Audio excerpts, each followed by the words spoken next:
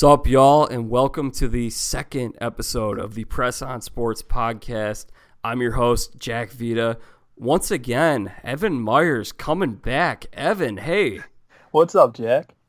You just stayed on my couch the last few days, didn't you? Pretty much, man. It's that time of year, so college basketball. Didn't want to leave, did you? Did not want to leave, nope.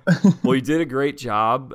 There was a lot of positive feedback on the first podcast, and they want more Evan. That's great to heir, man. I'm here to give them more.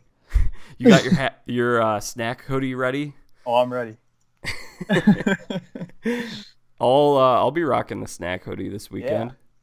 Excited for some more of those new commercials too. Oh yeah, they look good so far too. Yeah. What do you think? Oh, I like them. I like that trio. It's a comical trio because I have a tough time picturing them all hanging out together in real life. Right. Like, it's just so random, but it works so well in those commercials. It does work well, yeah. I like the one, my favorite so far is the one where Barkley tells Spike Lee that he's just Spike Lee. He's a nobody. Yeah. The other two is that the one with stars. Jim Nance in it? Yeah, Jim Nance. I like that one a lot, yeah. Can you turn it off? Yeah. So, Evan, I guess first we should begin. Let's talk about this new selection show format. What did you think of this new format? It was trash. Absolute trash. I'm not going to try to be nice about it or anything. It was awful. I mean, it just seemed like reality TV, and Mike Greenberg said it best. It took away all the excitement of Greg Gumbel announcing, region by region, each name, how it kind of comes out. They just did it alphabetically, and I thought it was a really, really bad move. I don't think they'll do it again, though. I don't think so either. It got destroyed over Twitter. Yeah. But I saw David Kaplan saying similar thing when it was announced earlier this week that would be the format. It definitely took away a lot of the suspense, a lot of the fun moments of here's Northwestern, and then as the were they the 8 or the 9 seed last year? They were one of the two. I know Vandy was the other. So that was the last region that they announced. Right. And it made for such a great moment. Right. Well, and and you could always go to the guys celebrating. And this year they tried to do it when the bracket was coming out, and they already knew they were in. So, you know what? And there were quite a few hiccups there with just delays. There were a few times that cut over to teams, and it looked like they were all just staring at their phones, like they weren't excited to be playing that team. Right. But then at the very end of the clip, they'd start to jump. Yeah, and the audio was all messed up, and the live audience or whatever, they didn't know when to cheer and when not to, and it was a mess. I give Greg Gumbel and Ernie Johnson a lot of credit though, because I think those guys did a really good job. This was a hard thing to execute. Yeah, oh for sure. But they need to go back to just Greg Gumbel doing it next year. I mean, that's March Madness. That's Selection Sunday. So I agree. I think Ernie had some great moments in there where there were a couple of awkward pauses, and he just had some funny lines in there. Like he said, "Is Notre Dame in or are they out?" Oh, right. They're out. Like he was trying to build it up, trying to create the suspense. So it wasn't okay. I didn't like it at all. I totally agree with you, but it wasn't as bad as I expected it to be. I guess it could have been worse. Yeah. Because going into it, you saw on your DVR, it's a 2-hour show. So what I envisioned it to be was they're really going to stretch this thing out. Right. And though it killed a lot of the suspense, at least they kept it moving for the most part. They did. And it wasn't like they were going to take half an hour for each region. So, by 5:30, you knew who was in and who wasn't. Yeah. So, I mean, this climate of social media, guys, is everything is either the worst thing ever or the best thing ever. And I mean, there have been way worse sports TV specials in the past. Very true. It was not the decision, thankfully. Thankfully, yeah. Hopefully we're past that. So, Evan, you have been working on your bracket all season long. and you texted me right after they released it, and you said you had, 63 out of the 68 teams from who you would have voted in? I did. I missed 5. Okay, so where were the disagreements that you had with the committee? So I guess I'll start with the 5 that I had in that they did not. And the first one that I have the big problem with is Baylor. The Baylor Bears out of the Big 12. And I know why. I mean, they had 14 losses, and they were finished under 500 in conference play. But I really liked what Baylor brought to the table this year, and they had big wins over Kansas and Texas Tech. So Baylor was my big one. I had Oklahoma State, who a lot of people had right on the bubble there. Louisville was another team I thought should have got in. St. Mary's at 28-5, I thought they were deserving to get in. And then Marquette was right on the bubble for me. And last second, I switched Marquette with Arizona State. And the committee went the other way. So they had Arizona State in. I did not. They had Syracuse. Go ahead. No, you go ahead. Yeah, so they had Syracuse in, and I did not. Missouri was another team I did not think should have gotten in. Surprising there. They put Missouri in. And then UCLA and St. Bonaventure I also did not have in. Those were all teams that were literally, either my first 4 out or my next 4 out, so it wasn't too much of a change. But Baylor and Oklahoma State really surprised me, but I see why. They both had 14 losses. And you had Oklahoma? I had Oklahoma. Yeah, I had Oklahoma in pretty high up, actually. I think people are overreacting a little bit. But yeah, I had Oklahoma in. I can understand the argument from both sides. The NCAA is tough because each year with the one and dones, you have to market your league around new players each year. Definitely. Except for the guys that stay at Duke or maybe some of the guys who stay at Michigan State. And Trae Young just burst onto the scene and did a lot of exciting stuff right at the beginning of the year. It was crazy. Everyone was calling him National Player of the Year. Yeah. And so he got anointed pretty quickly. And so he became the big star that was highlighted on SportsCenter every night. And he's the big, big name. And from the committee's eyes, they got to have him in the tournament. Oh, yeah. He's going to – whoever – they're playing Rhode Island, I think. That's going to be a huge game because Trae Young is in it. And, I know a lot of people probably don't know who else is on the Oklahoma squad, but if Trae Young is on there and he's going to be a top 10 pick, people are going to tune in and watch that. Do you think in the same regard, Mizzou was helped by the fact that Michael Porter Jr. just came back from injury? I think there is something to that. I think – the NCAA was maybe trying to give him a little bit of a platform to perform on. And they're an eight seed. They'll have to play Florida State, and then they'll come against Xavier most likely. So I don't know how long he'll stick around, but people will get to see him if they miss that SEC game that he played against Georgia. And I think that is something. Now, the committee did not help Notre Dame at all, and they have Bonzie Colson. Now, granted, he's not an NBA superstar in the making, but he is still an exciting player, and that's an exciting team when they're all functioning at the high level that they can be. So, I think it does help to have a player that's an NBA prospect on your roster, like Oklahoma and Missouri with Trae Young and Michael Porter. So I think that did help them a little bit get into the tournament. You mentioned Notre Dame. I think I gotta say good on the committee for not letting Notre Dame in. They were really close, but they got blown out by Duke in the most important game of their season. They should not have been in, right? I agree. I had them 2 teams below the cut line, so I did have them in before. Who was it? Nevada took a loss in the Mountain West tournament, and then Rhode Island took a loss in the Atlantic 10. So two teams bumped them out. But, yeah, I agree. They had 14 losses.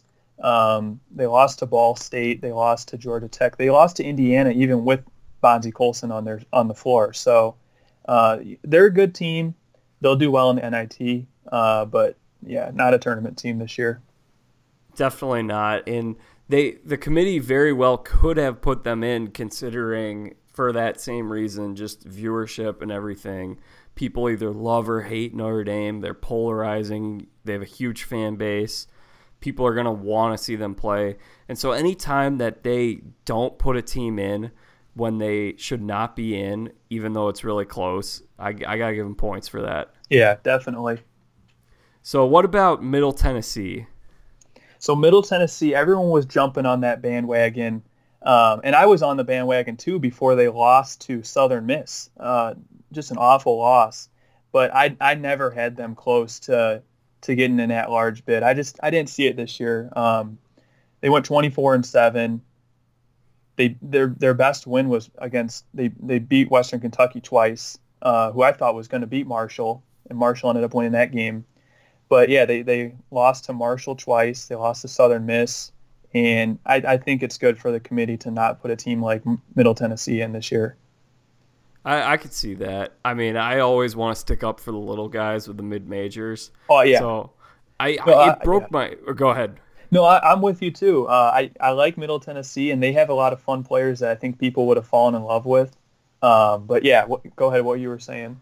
Well, my heart broke this weekend for some of those teams that just had awesome regular seasons, and to see them come up, whether it was a bad loss early on in their conference tournament or in Vermont's case, right?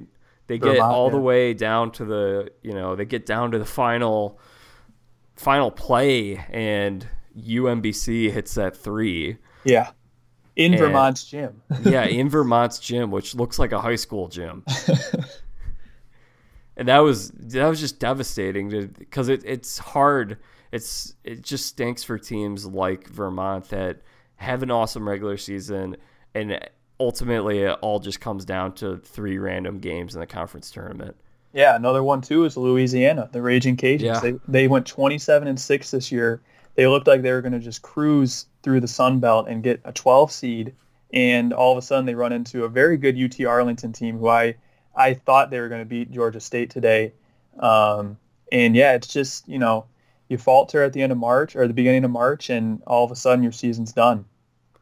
Okay, so going off that thought, I brought up UMBC, and they are in the South region. If you are ready, Evan, we can go region by region and kind of dissect some of these teams and matchups, and at the end we can give our Final Four picks. Sure, let's do it. Also, I should mention before we get too deep into this, I forgot to bring this up at the beginning. Press On Sports, we are creating a bracket pool on ESPN. Ooh. So, yeah, you can play against me and Evan, see if you're better than us. I will put that link on Twitter and also on the blog post where this podcast is posted if anyone is interested in playing against us. You guys should all join to just beat Jack. That should be your goal. Hey. And you can beat me too. You can beat me too. Evan, how have you done in the last couple of years with your brackets? I got North Carolina right last year. Yeah. Had to go with the Tar Heels. Did you win any of your pools last year? I don't know if I ended up winning them. I think I was top 5 in a lot of them. A lot of other people like North Carolina too last year. And they picked a lot of the first round games better than I did. My mom picked North Carolina over Gonzaga last year. Wow. So she had it. And I pride myself on 3 years ago, I had Duke over Wisconsin. Wow. So I won a Buffalo Wild Wings gift card on my floor. There you go. The best bracket. Is that the year Wisconsin took down Kentucky? That was the year that they took down Kentucky. Wow. Only I had Notre Dame taking them down, which was pretty close. That's right. I remember Notre Dame being in that region. Evan, one more fun question before we get into this. Give me the short list, maybe 1 or 2 teams that come to mind. Is your favorite college basketball teams of your lifetime? Like a team specifically, or just a school? Just a team, like a year team. I could go while you think if you want. Yeah, go ahead, yeah. So there are a couple. Obviously, I fell in love with George Mason, 2006. Yep. That was an awesome team. I could probably name one guy off that team. Jai Lewis. Yeah.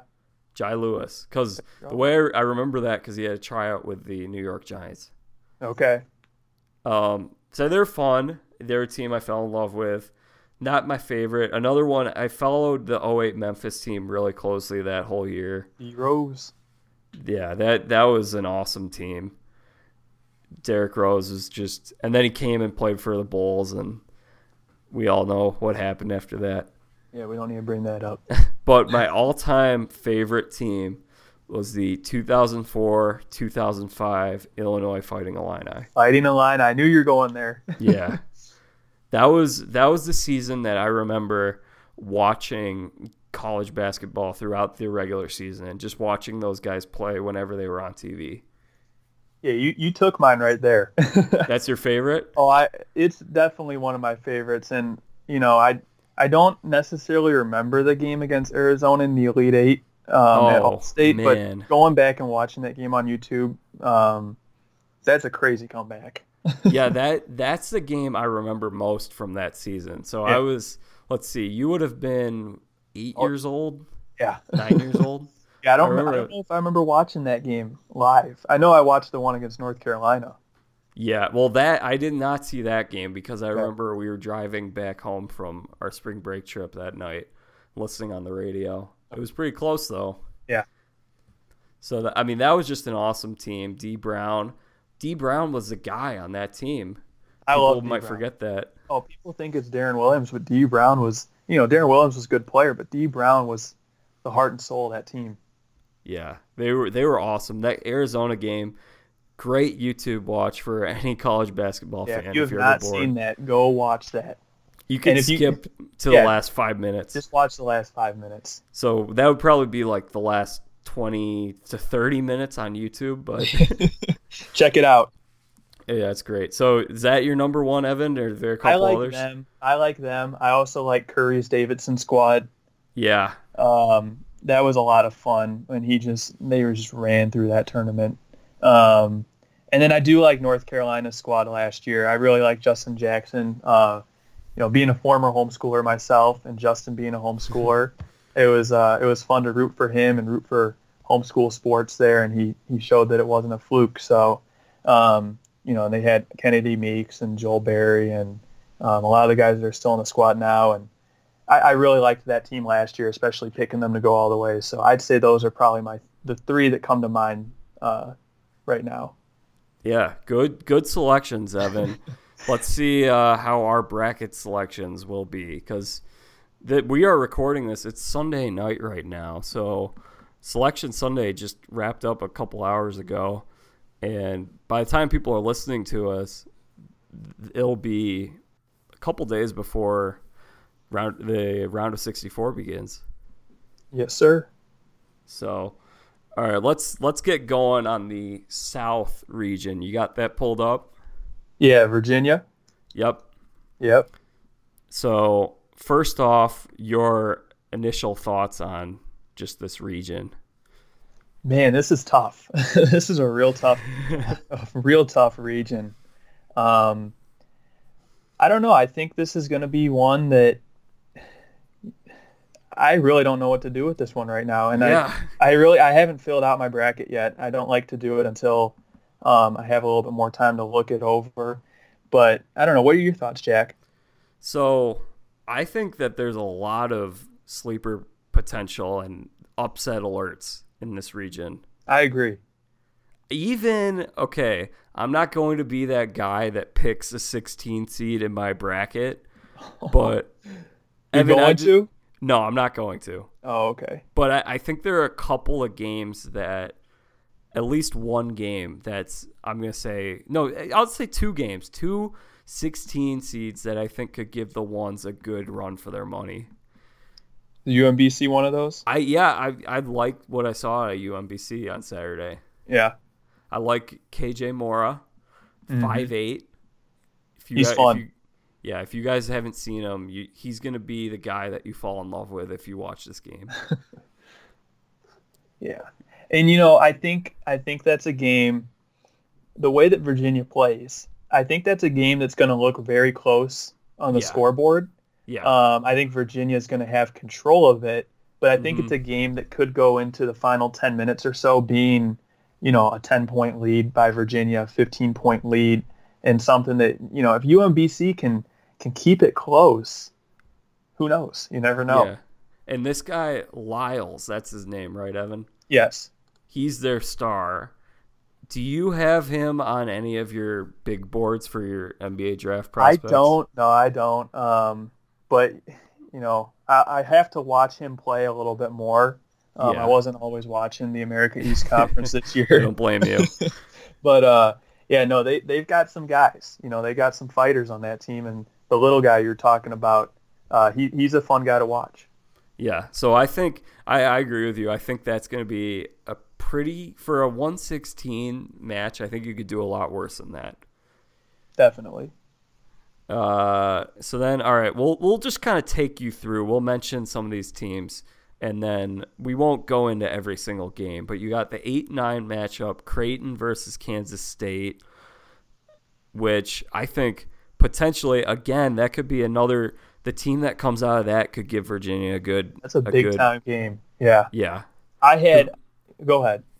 We've seen a lot of these 1 seeds and 2 seeds get in trouble with these either 8, 9, or 10 or 7 seeds. I think from both these these big conferences. teams. I think they're both underrated too, or underseeded at least. Creighton beat Villanova. Yeah, I had Creighton in my top 25 almost the entire year. I think they're that good. I really do. They beat Villanova. They beat Seton Hall. They beat a Providence team who's all of a sudden streaking at the right time, and they didn't really have. They lost to Marquette twice, but other than that, it was just Big East losses. So. Yeah, and then all right, so we got that. We've got the 5-12 Kentucky versus Davidson battle, which Kentucky's peaking at the right time. Yeah, they're scary. Coach Cal, you got to watch out for him in March. Do you think the 12 for Davidson might be a little high? I think it could, but they're right on that 12-13 border. The Atlantic 10, I think people realize, was a lot stronger this year. Yeah, and I mean, getting 3 bids in is crazy. I mean, that's more than the Pac-12 or the Pac-12. Yeah, the Pac-12 only got 2, I believe. So, I think people realize that Davidson, and we'll get to it when we get to the first 4 games. But I think the Davidson win definitely helped out the Atlantic 10 this year.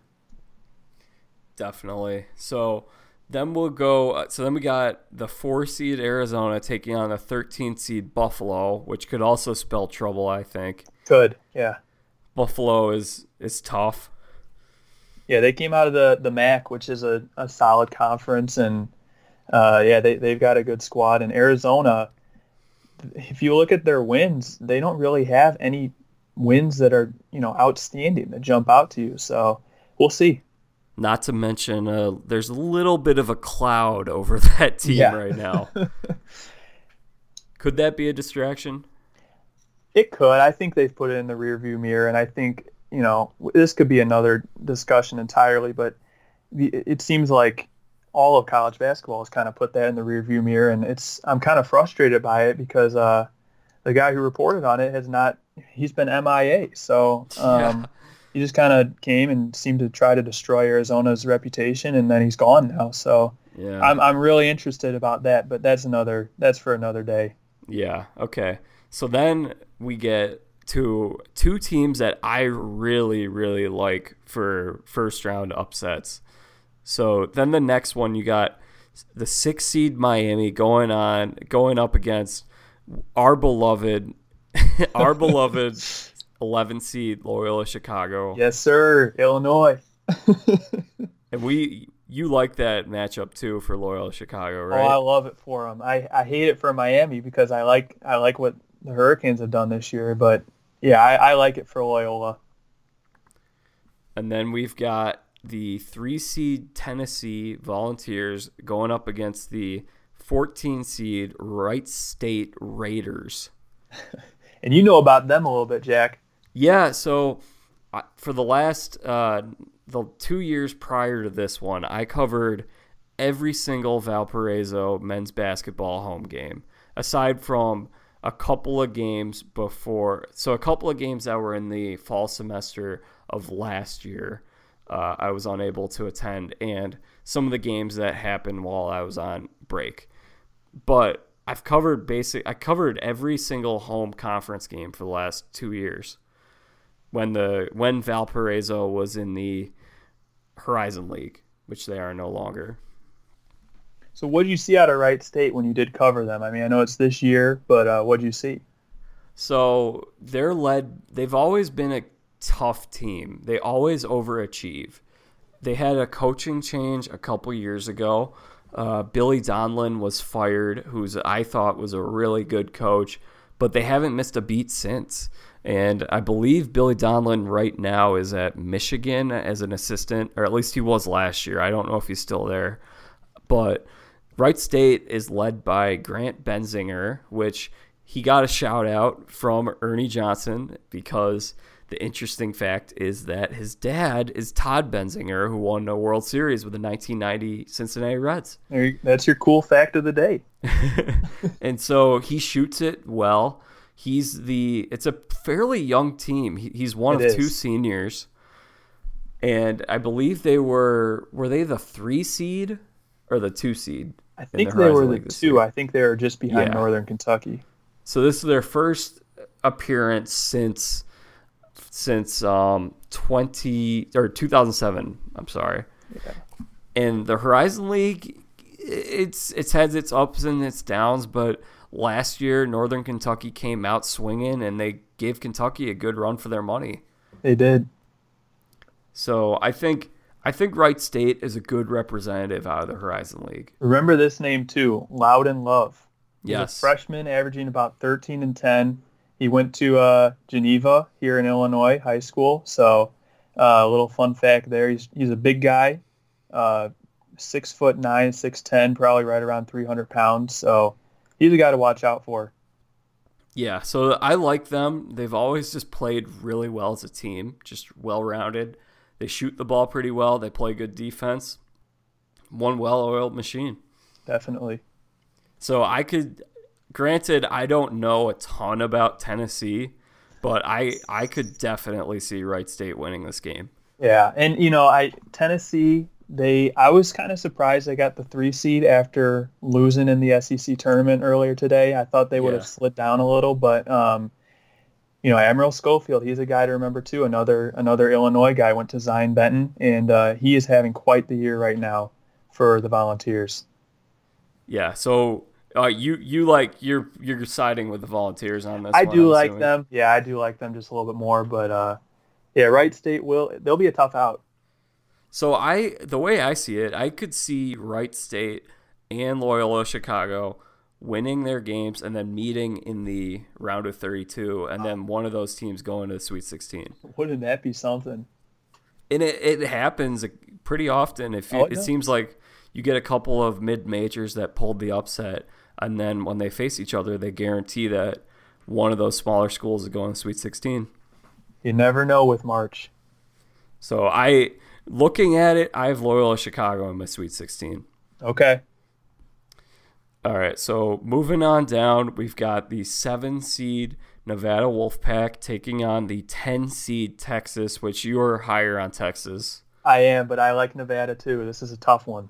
Texas, I had them, I think I had them getting a 6 seed. And I know, again, why they did it. They had 14 losses. They were under 500 in conference. But I really think the Big 12 was that good this year. And I think Texas, when Mo Bamba is on the floor, they are a team that they can go with anyone. I really believe Texas can play with anyone. Now, granted, Nevada is a tough team too.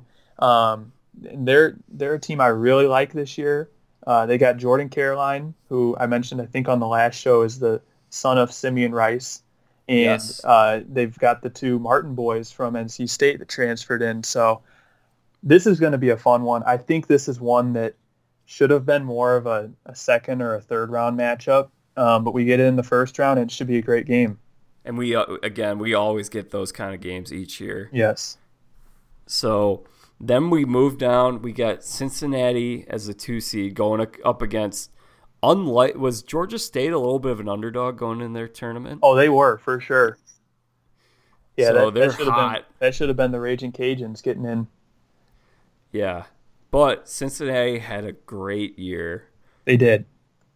they're going to be a trendy pick for the Final Four. Mick Cronin's got them playing some of the best basketball in the entire nation right now. And the scary thing about Cincinnati is they have 4 or 5 guys that can score every night. And it's hard to just pick one to focus on.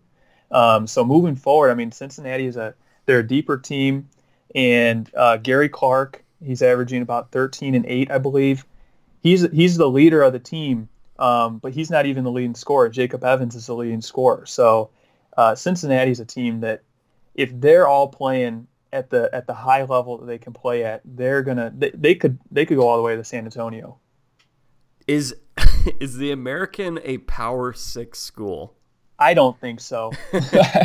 I really don't. And I think Power 6 conference. Yeah, I don't think they are, but they've got 2 of the top 16 teams or 20 teams in the tournament this year, and Houston's right there too. So watch out for the schools from the American Conference. Definitely on the up. I saw a lot of those ads this weekend. I had not seen those before. What, the promoting of the Power 6? Yeah, they were saying, like, don't forget that we used to be the Big East. Right. I would still take the Big East now over the American. Yeah. I think those Catholic schools that broke off, I don't know what they had to pay or what the deals of their buyout, what the terms of their buyout was, but retaining the Big East name, I think, goes a long way. Oh, definitely. Because the American it's just kind of a weird name for a conference. It is, and it's still new, and people don't know who's in there, and there's still some teams from Conference USA, and it's kind of a mess right now, but I think it's starting to settle a little bit. Yeah, it was a great year for the conference. Could you potentially see a Nevada-Cincinnati going down to the wire, Nevada upset in the second round? I really could, and I think I might pick it. I like Nevada that much this year, and Cincinnati, like I just pointed out all their positives, but if you watch them this past weekend, they didn't look sharp against Memphis. They were down 13 at the half to Memphis, a team that didn't even make the tournament, and Houston gave them quite the run today. So Cincinnati, while I do like them, I don't think the American's a Power 6 conference, so it does hurt them a little bit in terms of the competition they played against. Now, the same could be said about Nevada coming out of the Mountain West, but I think Nevada is a team that they can get on a run, and they could get out and jump in front of Cincinnati. So let's go with that. Let's say Nevada beats Cincinnati. We're here. And you've got Loyola. Yeah, if I have Loyola Chicago or Wright State going to the Sweet 16, that means one of those 3 teams is going to the Elite 8. And this is how wild the South bracket could really be. There was a lot of talk on there. People are saying this is the best region, and maybe it is, but I think the top teams are not helped out by how stacked the lower seeds are. I agree. I think this is anyone's best guess. Yeah. This could be – I think this is if there's one region that has the crazy – really low seed, or okay, are 1 seeds, do we call those high seeds or low seeds? Those are high seeds, right? Yes. Yeah. So if we're getting some crazy low seed, some kind of a George Mason or a Wichita State or VCU, I think it's coming out of this conference. I could see it. But there's also number 4 Arizona, you got number 5 Kentucky. And that could be a second-round matchup right there. Yeah. Arizona, Kentucky. I mean, that is 2 big-time schools loaded with NBA talent playing on Saturday or Sunday. No doubt. So, Evan, any other thoughts on this region, or do you want to move along? We can move along, yeah. All right. Yeah, I think we pretty much covered that one. So let's stay on the left side. Let's go down to the west. Okay, Xavier, right? Yep, Xavier, and this is our first play-in game, which is NC Central and Texas Southern. Yes, sir. Okay. What do you think? There should be no problem here. These are 2 of the bottom 4 conference champions. Xavier's had a very impressive year. Now, granted, they did get a little shaky at the end there. Um, but this is a team, I don't know if anyone remembers, last year they were an 11 seed and they made it to the Elite Eight. But even last year's preseason poll, they were coming in as a top 25 team, and people thought they could give Villanova a challenge. I think finally this is the year they've kind of had the entire year to put that together. JP Macura is a guy that people probably remember from last year, diving on the floor, very scrappy. But then Trayvon Bluett's also just a lethal scorer. And this is no fluke to see Xavier as a 1 seed. I know a lot of people think it might be. It's not blue blood. It's not North Carolina or Kentucky up there. This is a true number 1 seed. You know what I love most about Xavier basketball? What's that? Seeing Bill Murray courtside, being happy. Yes. Can never get enough of Bill Murray, right? He's great. I don't think he actually went to Xavier, though. I think it's his son who went there. His son, I believe. Yep. Yeah. But he loves it, and I think we should see a happy Bill Murray at least in the first round if he's there. Yeah. I would hope so. Oh, definitely. You want to talk a little bit about this play-in game, though? NC Central, Texas Southern. I really don't have too much to offer about it. Yeah. It's a couple of teams that won their conference tournaments. Yeah. Got hot at the right time. I actually had these two as the two worst conference champions. No offense to NC Central and Texas Southern. Congrats on winning your conference. But Texas Southern is 15-19, and the SWAC, or the SWAC, that is probably, I'd say it's the worst conference in college basketball. Now, it is March. We never know what can happen. But I don't see either one of these teams challenging it, Xavier. Me neither. But I could see, again, I think this could be a potential spot where you see an interesting 1 versus an 8 or 1 versus a 9. Definitely. You want to get into that next one? Yeah, so we got number 8, Missouri, going up against number 9, Florida State. Missouri is a team that they may not have played. I mean, they came out of the tournament earlier than they had hoped, but they do have Michael Porter Jr. Is this a little reminiscent of when Kyrie Irving was at Duke? Yes and no. Duke wasn't an 8 seed that year, Yeah. but Kyrie played a few more games, but I think a lot of people have kind of forgotten about Michael Porter Jr., and there's a lot of people that haven't even seen him play. They haven't seen his high school tapes, and they didn't see the game against Georgia.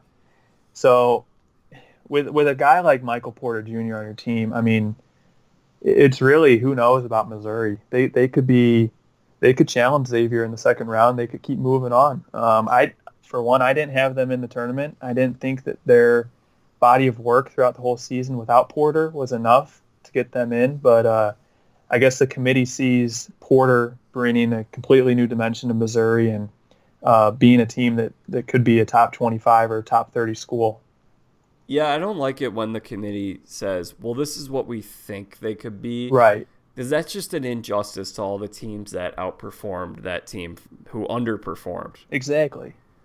In the regular season. But, they did do a lot without him, and I'll give them that. And some guys have stepped up. His brother, Jonte Porter, is one guy who has really stepped up for the team. So it's going to be a tough game against Florida State, though. That's a team that I actually had higher than a 9 seed, and they played well in the ACC. They've still got a few players from last year's team when they were a 3 seed, Terrence Mann mainly being the big guy. So I don't know. This will be a fun 8-9 game. How about my man Cassius? You like Cassius Robertson? I like Cassius, yeah. Cassius is a fun guy. He does take quite a bit of shots, a little too much for me sometimes, but he's a fun guy, and he's I think, is he a fifth-year grad guy, or I'm not sure. I think he transferred in. That sounds right. Yeah. But he's having a great year. He's from Toronto, so there's a fun fact. And yeah, Missouri's a team. It'll be interesting to see how MPJ plays into the whole squad. But they could give Xavier a run for their money if they get past Florida State. I could see it. I could also see them getting killed in the first round. Like they did. They didn't get killed, but they lost to Georgia in the SEC tournament. Yeah. And that goes on their schedule for the whole season. So people can't forget about that one. But we'll see what happens when they get their whole squad going. But you could potentially see. What about Florida State versus Xavier? Could that be a trouble? Oh, I think it could trap too. game. I really do. Yeah, I really don't think there's any team that's safe this year. Like in years past, where they're a guarantee to make it to the Sweet 16 or the Elite Eight. So it doesn't really help for anyone that's trying to fill out their brackets. But yeah, Florida State's a team. They've played hard in the ACC, and they could give Xavier fits. So we're gonna keep moving down. A couple other interesting 12-5 and 4-13 matchups. You got Ohio State against South Dakota State, who's been in the tournament for what now, 3 years in a row? The Jackrabbits, baby. Yeah. Were you surprised to see them as a 12? Was that a little higher than you would have expected? No. I had them as a 13, and then they were able to beat South Dakota, a very good team in the Summit Championship, and Louisiana moved out, so I had them right back up to the 12. Is this Carson Wentz's school? I can't remember. South Dakota State? I think he was with the Bison. What is that, North Dakota State? I don't know. There's so many of those Dakotas. Yeah, I don't think it. I don't actually think it's the same school. I'm pretty sure it was North Dakota State. Yeah, that sounds about right. Yeah. But they're a good team, and Ohio State has been vulnerable all year. They have, and I don't think that they are. What are they, a 4 seed? We said 5 seed. 5 seed. I don't think they're that good. I really don't. I think the Big Ten was down this year, like I've said before, and they just don't really have anyone that impressed me that much. So then we got another interesting one, and that's number 4 Gonzaga going up against 13 UNC Greensboro. Greensboro is a fun squad. The Southern Conference was actually one of the tougher mid-majors this year, with East Tennessee State in there. Wofford had a good year. I believe Wofford beat North Carolina earlier in the season. Furman and Mercer were right up there too. So UNC Greensboro, Francis Alonso, that's the guy to remember. He's a lot of fun to watch. He's always trying to get his team involved and get them jacked up. And but I really think Gonzaga is a team that's going to surprise in this year's tournament. I had them as a 3 seed, and I think they're underseeded, but I think they're going to be able to take down UNC Greensboro. I agree. I like Greensboro too. It seems every year there's a couple of these matchups where it's really. I think Greensboro is going to be a trendy pick. Could you see that? Yeah. Oh yeah. A lot of people are going to look at the 4-13s, and Greensboro will probably be the one that people will go with.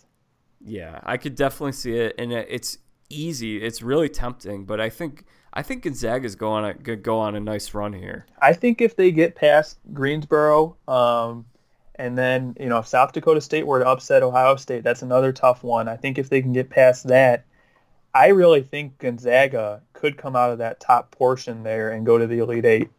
I could definitely see it. I actually think we could see a national title rematch in the Elite Eight. Yeah, North Carolina's right down. Yeah, that would be fun. And Gonzaga's got some guys that weren't on the team last year. Now, granted, they did lose some, but Achimura is a guy. He's an NBA prospect. He comes off the bench right now, which is a little strange. We saw it last year with Zach Collins. Yeah, but Achimura is a completely different player, very athletic, and he's a guy. He plays behind Jonathan Williams, who's a very good player too, and also Killian Tilly, who's just been tearing it up recently. But Achimura is a guy that I really like, and he's still raw, but he adds a lot to Gonzaga's dimensions and strengths. And they no longer have the lumberjack guy anymore, do they? Who's that? Karnowski? Yeah. Yeah, they don't have Karnowski anymore. Yeah. Well, yeah, they have a good squad, and so we're going to keep moving. We've got the 6 seed Houston taking on San Diego State. I think this is another one that people are going to be tempted to pick a little bit of an upset here. But I like Houston going on a deep run too. I do too, and I think you're right with the upset pick. I think what people are going to look at is they're not going to realize San Diego State was not the favorite to win the Mountain West. Nevada was.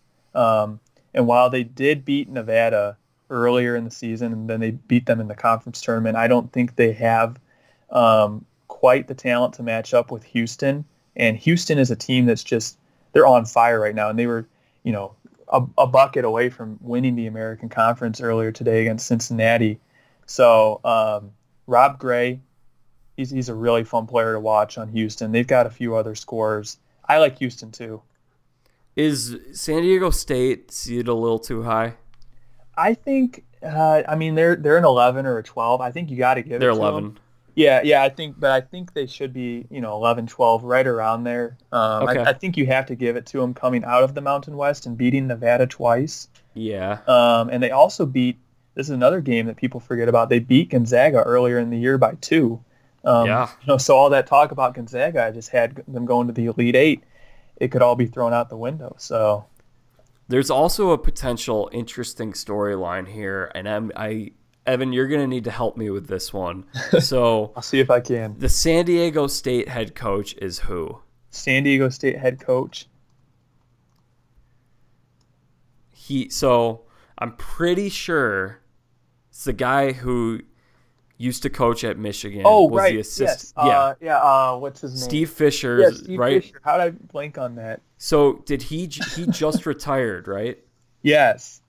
So this is his assistant who was with him at Michigan, I believe, is now the head coach. Yes. I can't remember his name. Brian Dutcher? Yes. Yeah, that's him. Yep. Yeah. So if San Diego State moves on, look who's waiting for them. Who's Could that? be waiting for them. Who's that, Jack? Michigan. Oh, yeah, 3 seed. You're right. Right there. So that could be a really cool storyline if it happens. That could be fun. However, I think Michigan could also be in a little. They have a tough match here in the first round against Montana. Yeah, the Grizzlies. The Grizz. 3-14 right here. I like Montana too. There's a lot of these teams that they were solid all year, and Montana's another one. Michigan. I don't know if I think they're a 3 seed or a 2 seed or a 4 seed, but I mean they got the 3. They won the conference tournament. They won 4 games in 4 days. But yeah, Montana's a team. They ran through the Big Sky this year. Rory, I think is his name. He's their big time player. I don't think this is going to be an upset, but I could see how you could pick Montana over Michigan, and I think Michigan is a little overranked. I think they're a little high. The other concern I have with picking Michigan to go deep in this tournament is we talk about how hot they were at the end of the season. Yep. And now having that time off, is that going to be a hindrance to them because of the way that they were playing? It was all momentum based. I think it might. And I think, last podcast we talked about all the good things that came of the Big Ten tournament. But I think the one thing, I don't know if we brought it up or not, but I think the one thing that did hurt them is they had to wait a whole week. It's going to be basically almost 2 weeks that they have to wait to play. And I mean, it does kind of kill some momentum. It's not like they just won the tournament today or Saturday. So we'll see if they're able to still carry over some of that success that they had at the end of the year. They're also a team that, could go on a run here too. They could, and they've got the players to do it. So any other thoughts you want to have on Michigan? Because they're controversial. Maybe not controversial. They're a big talking point, though. They're a big talking point, and they did win the Big Ten, so I got to give them that. But Michigan, if they get past Montana, Michigan versus Houston or San Diego State, I mean, that's going to be – talk about a hot team with Houston. Yeah. that could be a very interesting matchup. So we'll see. That could be a fun game on Saturday or Sunday.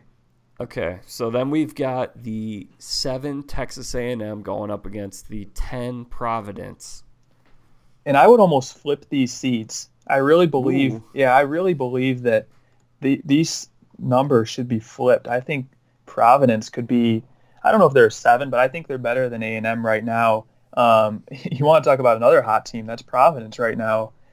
And, they took Villanova to overtime in the Big East championship. They beat Xavier, and they've got, like I said, they've got the players to do it. I think a lot of people don't remember. They were right around the top 25, if not in the top 25 earlier this season.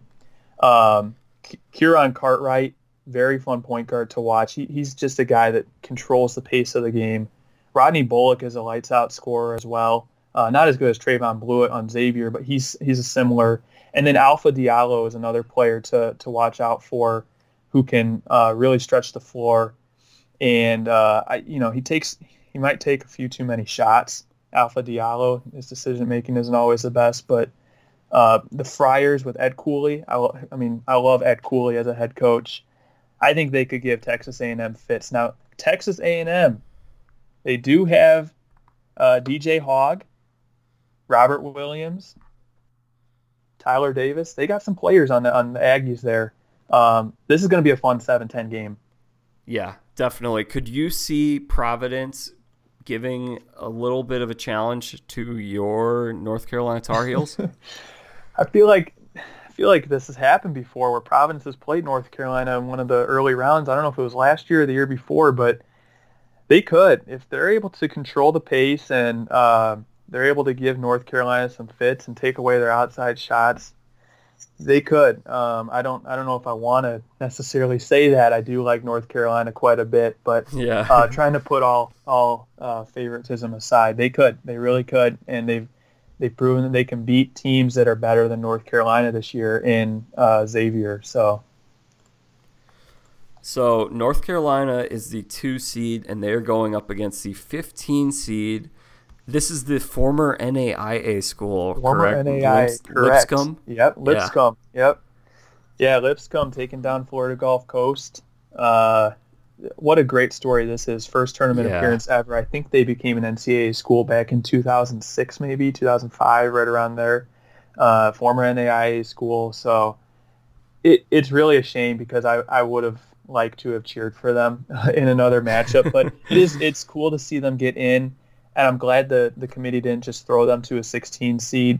I really do think that they're a 15 seed, and I think they're a good team. Now, granted, they have to play against North Carolina, who, was a win against Virginia away from getting a 1 seed in this tournament. Yeah. But, it should still be a fun game for them. Yeah. Any thoughts you have? Any other thoughts you have on the West region as a whole? As a whole, are we going to give our picks yet, or are we going to save that? No, we'll save our Final Four for the end. All right, we can go ahead and move on then to the next region. Okay. All right. I guess my last thing would be, if you're thinking about filling out a bracket, I would just caution you against picking Ohio State. Yeah. Yeah. I can attest to that. Yeah, I think they're a little high. And but hey, if they prove me wrong, and in no way should anyone listen to what I have to say when it comes to filling out a bracket, other than, hey, that's interesting. Don't model your bracket after mine. I think Ohio State, Michigan, that could be a pretty cool Elite Eight matchup if it gets to it. Someone go pick them and then cheer for them, so then you can beat Jack. Go for it.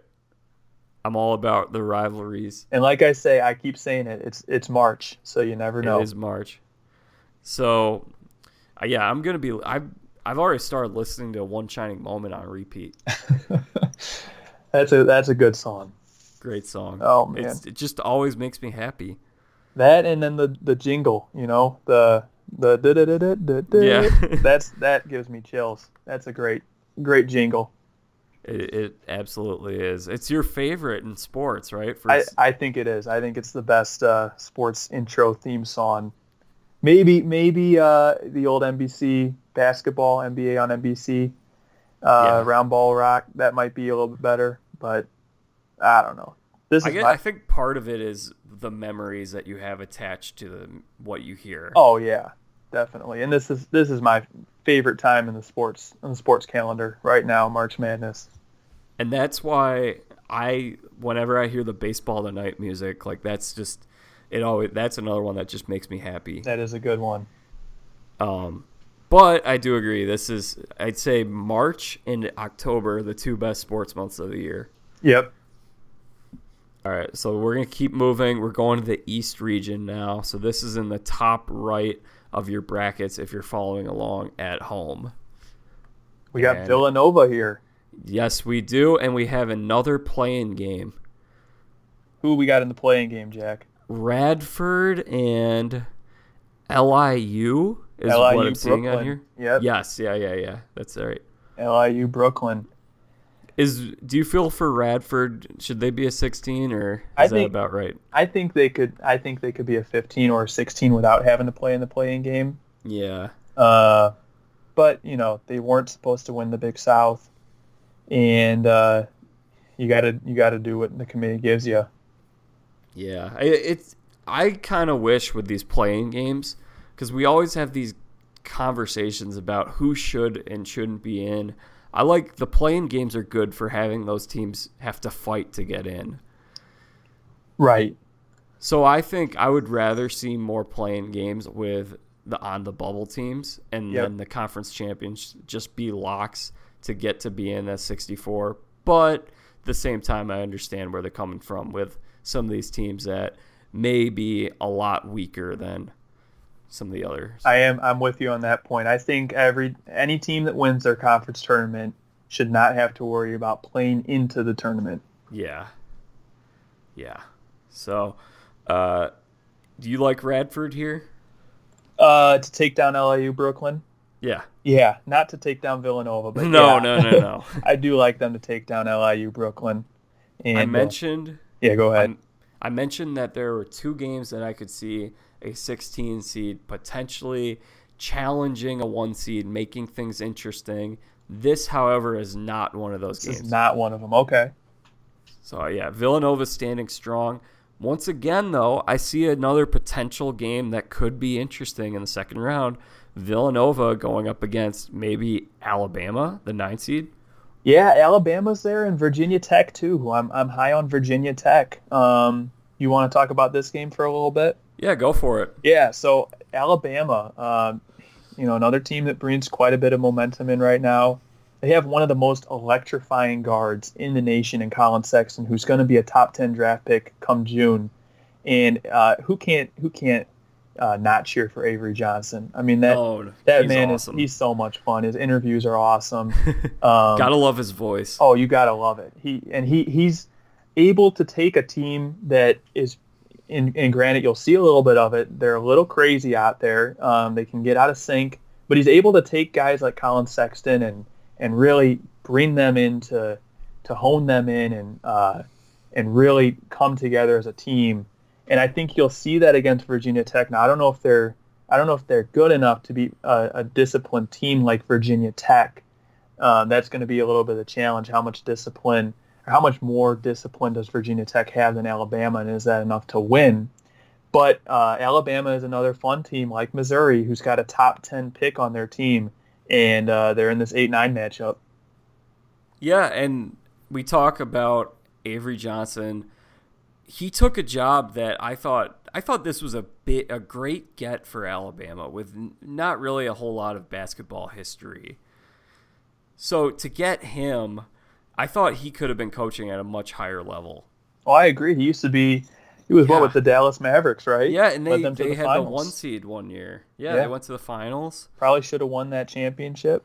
Did Dirk win the MVP that year too? That was in 2006, I think, right? Yeah. Was that his year? It may have been Steve Nash again. I'm not sure. Or actually, it could have been. I think that might have been 2007. Okay. And 2006, they went to the 2007. They were the 1 seed. 2006, they went to the finals. That's what I'm thinking of. 2007, I think they lost to the Sun. Or no. The Warriors. The Warriors. That's it. Yep. Yep. That's the year. We got to stop sneaking NBA into here. We'll talk plenty of NBA when this tournament is through. Anyway, though, yeah. Go ahead. Yeah, so I thought he was a great get for the program, and it's taken a couple years, but we're starting to see the results.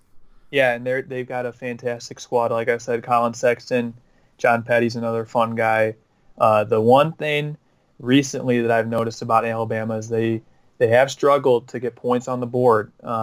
However, they can completely flip the script like they did against Auburn and rattle off 81 in the game. And when I'll say this. I think when Alabama is playing at the highest potential that they can, they're one of the most dangerous teams in the whole tournament. They're a top 25 level team when everybody is playing at the highest level, and they're scary. I mean, I don't know if you watched any of that Auburn game, but they were having fun out there. Sexton was shimmying and going behind his back and doing no-look passes, and Petty was, hitting shots. And they're a team that, when everyone's on their game, they're really good. When everyone's not, though, they get frazzled and they can get taken out of the game real easily.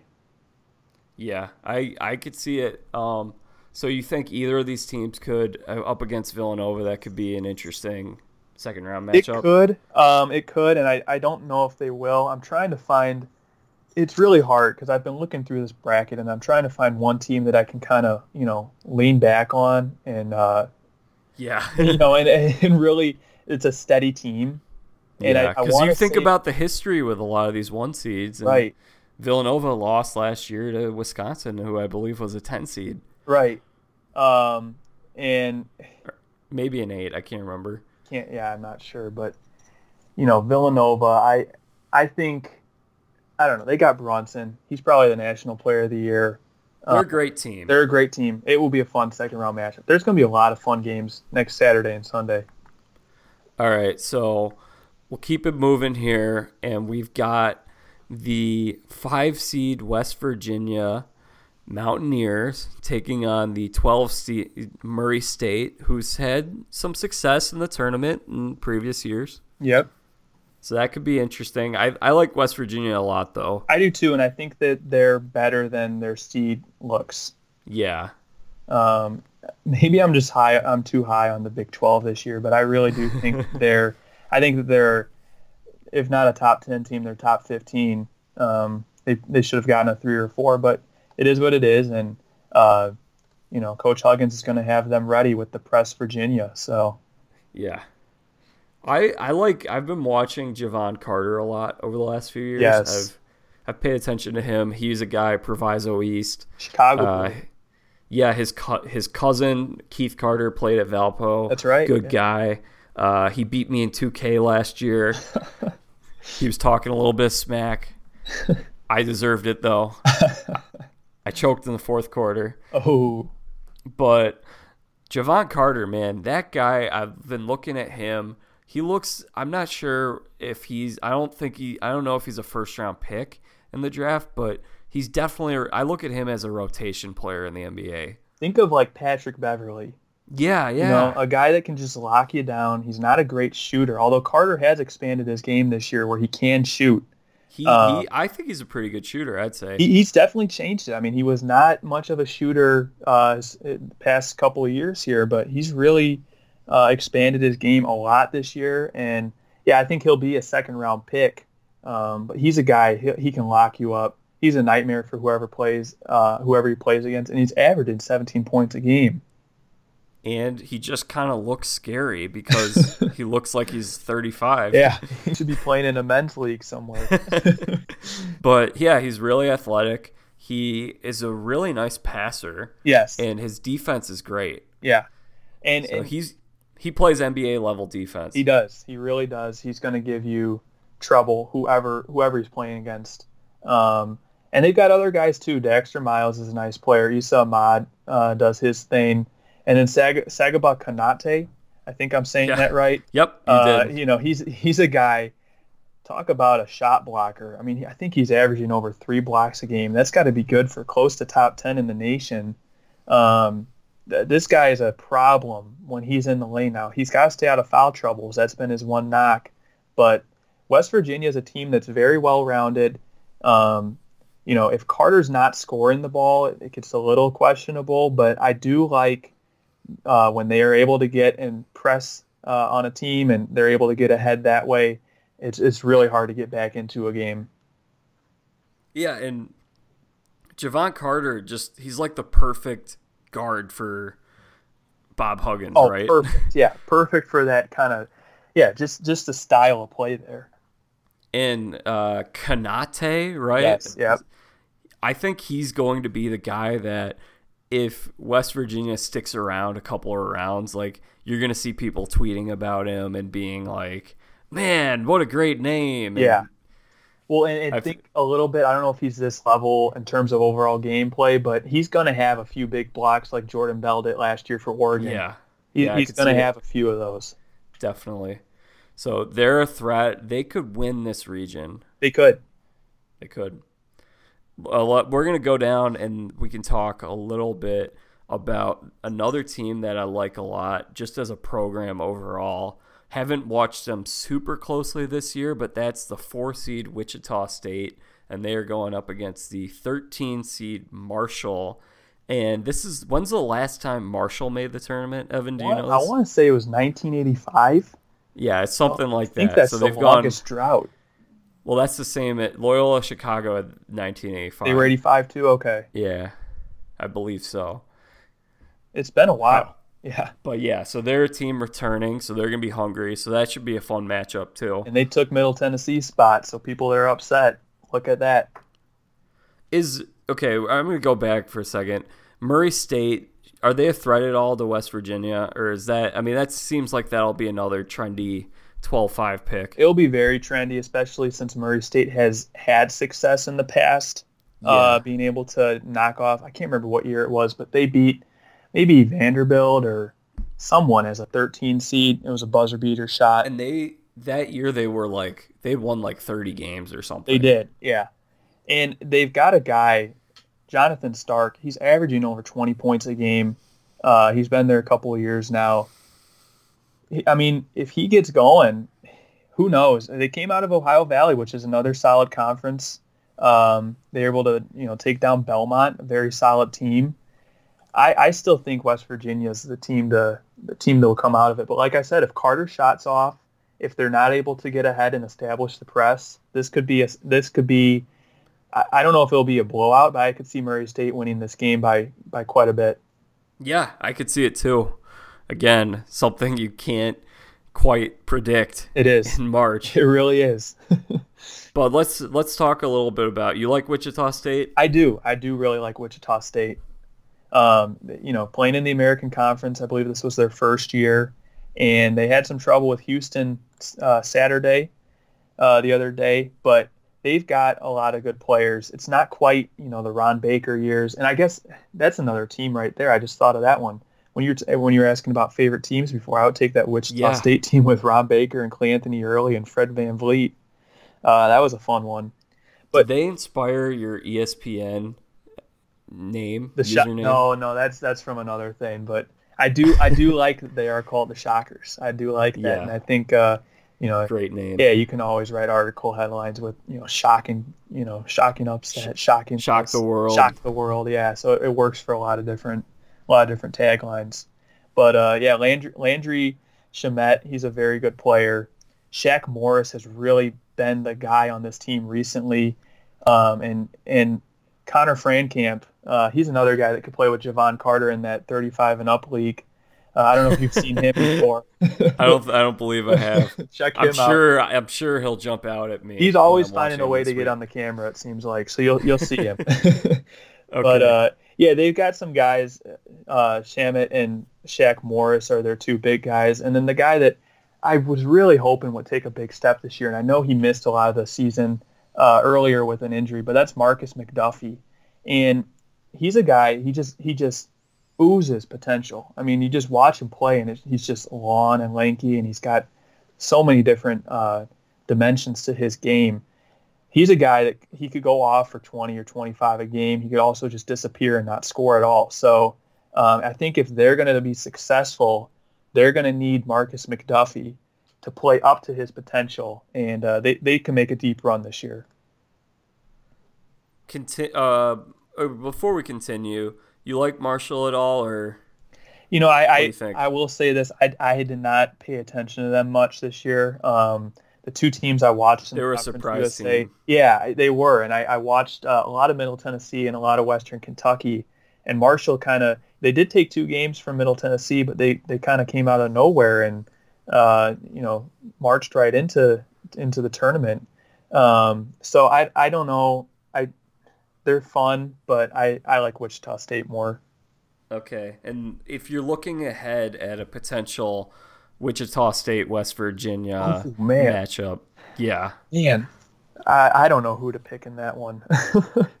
That's another one. I mean, West Virginia, anytime they play it, it's a matter of, are they on their game that day? Are they able to establish the press? Are they, is Carter playing up to the level offensively and defensively that he can?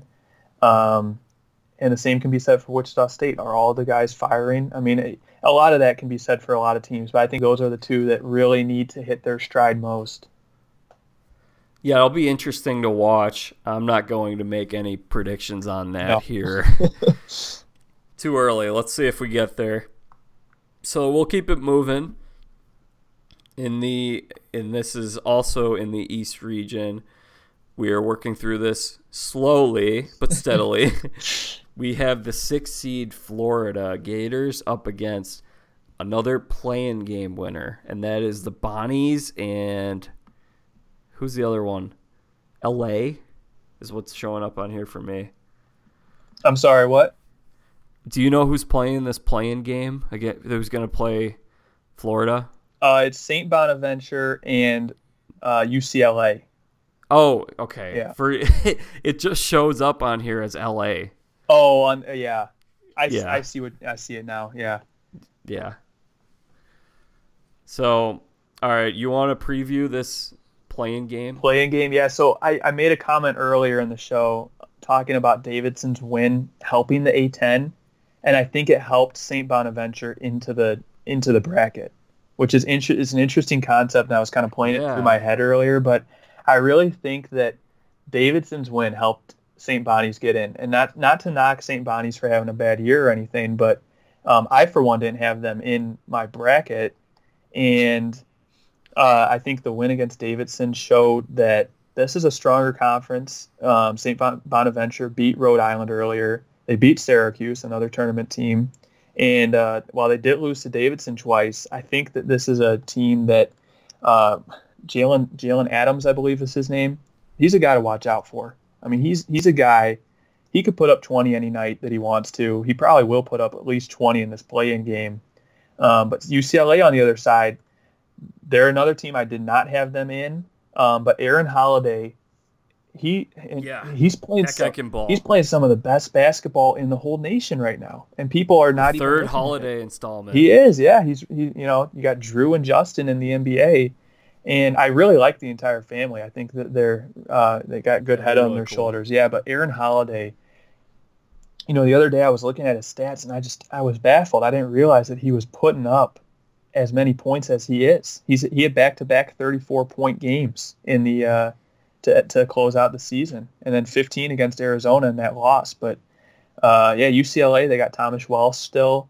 From last year, no Lonzo Ball anymore, but still, no more balls whatsoever. Yeah, none at all. They've completely gotten out of that program. But addition by subtraction. There you go.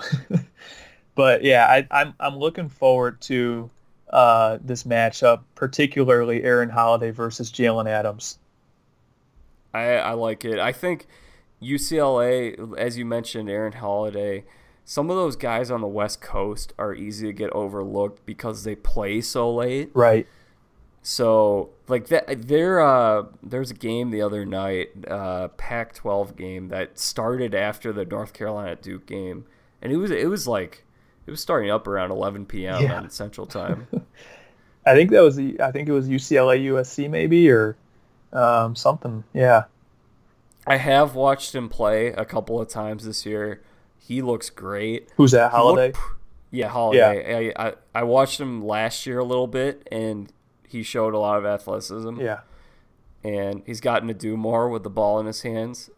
Keep in mind, last year they had Lonzo. They also had Bryce Alford, so they had a lot of guards. And this year he's really gotten to shine. Yeah, I'm really glad this year. He was buried behind, like you said, Ball, Alford, Isaac Hamilton. And he's finally gotten that starting role now, and he's the guy on UCLA. He's got that feature role. And did Justin play at UCLA too? Justin Holiday? Yeah, where did he play? He played there. I'm not entirely sure. Let me Washington. I just looked it up. Washington. Yeah, University of Okay. Washington. So Pac-12, but yeah, not UCLA. So, all right. Could you? I could very well see the winner of the play-in game beating Florida in the first round. I could too. I really could. I think the play-in game could sometimes function as the way the wild card game works in baseball. Yeah. Where it gives the teams a chance to get out there, get a feel for the neutral court, get some shots in, and just work off the rust a little bit. Definitely, and you get that extra win going ahead. Yeah. So, I mean, obviously, given the opportunity, you don't pick the play-in game because that's one extra game that you have to play. You'd like to get a little more rest maybe, and you'd like to have the assurance of being there in the round of 64, but I think it could go a long way for one of these teams. I do too, and I think UCLA, it's probably one of the better things for them, I think, because they can win this game, and then they can piggyback right off of it, and I think they could beat Florida. Do you know where these games are being played? The 64 games for Florida versus the play-in game winner? I'm not entirely sure. Well, the play-in game's always in Dayton, Okay. but I'm not sure where the Florida game is. I want to say I saw that it's in Texas. So another thing is you think about some of these teams from the West Coast, when they have to travel, they have to get up 2 hours earlier or 3 hours earlier. Right. So like you said, that could also be in UCLA's best interest, getting a win under their belts, having that experience of maybe having to get up earlier for a game. Right. So I definitely like the winner of that. I could also see the Bonnies coming out of that strong They too, could, though. yeah. And I'm not. I gotta go. I gotta say something about Florida real quick.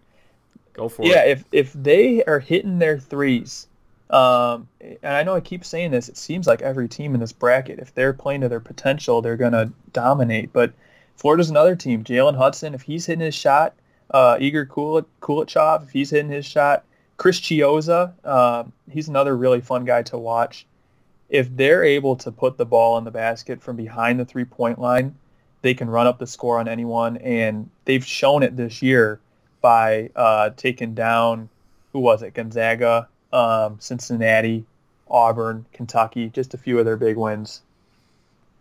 Is this the right spot for Florida? I think Are they a 6 seed? Yeah, I think they did it well. I think they're 6-7, right around there. Okay. Yeah, a couple of these, and we're going to get to another one in a second. A couple of these, I heard some people saying, oh, I don't know if they're a 6 seed, but yeah, I could see it. Yeah, I think I might have had them down as an 8 seed, but, it's really up to the committee, and they did have quality wins this year. Canyon Barry's gone, right? He is. Yeah, so no more. That's too bad. No more. What was he? The underhanded free throws. Yeah, those no are more great. of that, sadly. It was fun watching Rick Barry's DNA once again playing on a national stage. Oh, definitely. And the name Canyon is awesome.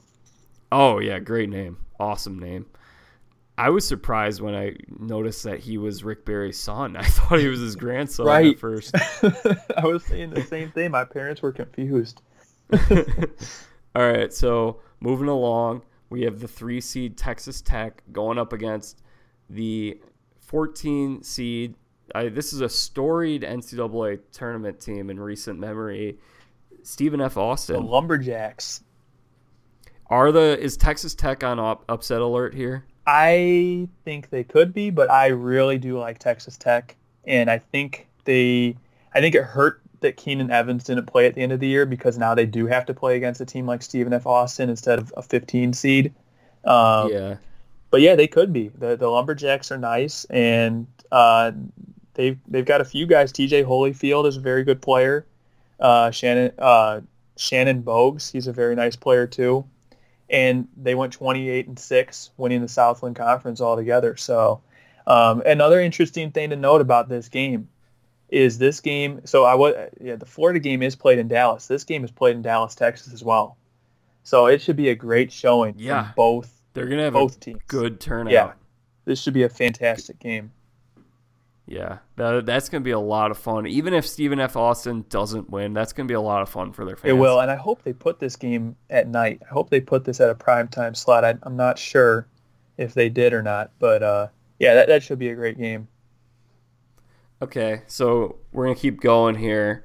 We've got 7 Arkansas going up against 10 Butler. Yeah, and this is a fun game with the Razorbacks and the Bulldogs. I think this is one where the committee was right, putting Butler at a 10. I don't know if Arkansas is quite a 7, but they did have a nice year. Let me talk about Butler first, if that's all right. So yeah, sure. Yeah, the Bulldogs. Keelan Martin is a guy, the big name that you need to remember if you haven't seen him play yet. 20-point scorer, really can do it all. Puts the team on his back. And then Kamar Baldwin is another guy who he had a couple big shots last year. I think he had the buzzer beater against Northwestern to win it earlier in the season last year. And this year he's been putting up 15 a game. He's a sophomore. I really do believe by the end of his career at Butler he could be an NBA player. But yeah, Keelan Martin and Kamar Baldwin, they really they got the dynamic duo there. They'll have to come against Arkansas though, who has Daryl Macon and then Daniel Gafford, who many don't know, but Daniel Gafford is looking at being maybe a lottery pick, maybe a late first rounder. He's right around there. Very raw freshman. I want to say he's close to 7 feet tall, if not 7 feet tall. And he's averaging 11 and 6 this year. But Arkansas is a team that I could see them beating Butler. Although Butler they played in the Big East. They can hit big shots. They took down Villanova. Granted, it wasn't Hinkle, but it's still a big win. So this should be a fun 7-10 game. Could the winner of this game put Purdue in trouble? Yes. The second round? Yes. And I would take Arkansas, I think, over Purdue. Wow. Yeah, I would, and I think it's because of Daniel Gafford. I think if he is as good, and I didn't watch too much of him. I did see a little bit of him, and he seems raw. But if he's able to put together a game and shut down Purdue's big men like Michigan was able to, I think like we were talking about, Purdue was exposed a little bit. If they come against a team like Arkansas that's able to stop Isaac Haas, I don't know if Carson Edwards and Vince Edwards are able to take them out of the hole. I could see it. I could definitely see it. Got to give a little bit of love to Butler once again. Just a shout out to them for what they've been able to do out of the Horizon League. Definitely. Once upon a time, they were just a regular Horizon League team, and now they're a Big East team that is now a perennial tournament team. And that large bid. They've been able to, like you said, create a program where they've gone from a smaller conference to the Big East now. And they've had 2 coaches, Brad Stevens and Chris Holtman, go on to find success with other schools after bringing them to another level. So, Brad Stevens is with Boston. That's not a school, but Chris Holtman with Ohio State, he's got them in the tournament this year. So, and now they got Lavelle Jordan. So, yeah, who the Butler alum, who I thought another guy, Horizon League, did an excellent job with Milwaukee in his 1 year there. Yeah. And good for him getting them into the tournament this year. So he's a good coach. He'll be fun to watch. And so Purdue, rounding out this bracket, is the 2 seed Purdue Boilermakers up against 15 Cal State Fullerton. Do you know anything about Fullerton? I really don't know too much about them. Again, they were another team that wasn't the favorite to win that division or that conference. It should have been probably UC Davis, UC Irvine, even UC Santa Barbara. But yeah, Cal State Fullerton's in as a 15. I had them as a 16 playing in the play-in game. But yeah, I think Purdue, I think that they'll be able to get past this game. I think they got to be worried about that 7-10 game, but they got to take care of business first. Yeah, I like Purdue a lot. I mentioned last week I'm very high on Purdue this year. I like them as just a well-rounded squad. They have a pair of 7-footers. Yep. They shoot the ball pretty well. They have good ball movement, good guard play. So I like them a lot. I could definitely see some of these teams giving them trouble. But, yeah, I guess if you have any other thoughts you want to, looking at this region as a whole, Anything stick out to you? I think that this is You're one. looking ahead. I think that this is one that and don't take my word for it, but I think this could be pretty close to chalk, at least for the first round or two. Yeah, I Um, could see it. but we'll see. We'll see what happens. Some teams can get hot, and I'll reveal who I think is going to come out of this one. Okay. Yeah, so we'll get to that. We got one more region to cover. I'm just looking at this. If there's anything else that sticks in my head, I agree. I think it could be a lot of chalk. I think you're going to have a really good 4-5 battle in the second round. Yep. As no upsets. I think Alabama, Villanova, or Virginia Tech, Villanova could be a fun second round match. Arkansas, I think. Purdue, like we were talking about. Yeah. So, and then after that, craziness could ensue. It could. Yeah, second So- and third round of this could get pretty crazy. Yeah, I definitely agree. I think we will, and I'm going to be wrong because I'm always wrong when it comes to March Madness, but I think this will be one that shouldn't be too hard to make some picks through. Not as tough as that South bracket. Yeah. All right, so let's go Midwest. This is the final region of the bracket. Bottom right, if you're following along at home. And Evan, we've reached the point that I teased at the earlier on in this podcast. What's that? I mentioned that a couple of 1 seeds could be in some interesting matchups against 16 seeds. Oh, Could you see, and I'm not saying that there's an upset. I'm just talking close game for most of the game, gets really interesting in the last few minutes. Could you see Penn coming out of the Ivy League giving Kansas a good challenge in the first round? I would love to, but I don't see it happening. I think it could be one of those games, though, like the UMBC Virginia game, where it is close till about the 10-minute mark, and then Kansas is able to, okay, let's stop messing around, Yeah. Yeah. The one thing I will say is Penn plays a number of guys, and Kansas really only has a 6 or 7 man rotation. So if they do get into a game where there's a lot of fouls, there's some foul trouble on Kansas's side, or some fatigue starts setting in, which I don't know if there will be. But if it gets to that point, anything can really happen. And I think it helps Penn that they played in the Ivy League tournament this year. We were just talking about momentum coming in. The Ivy League finally hosted their own conference tournament this year. And granted, it was only 4 teams, but Penn was able to win 2 games in the last 2 days.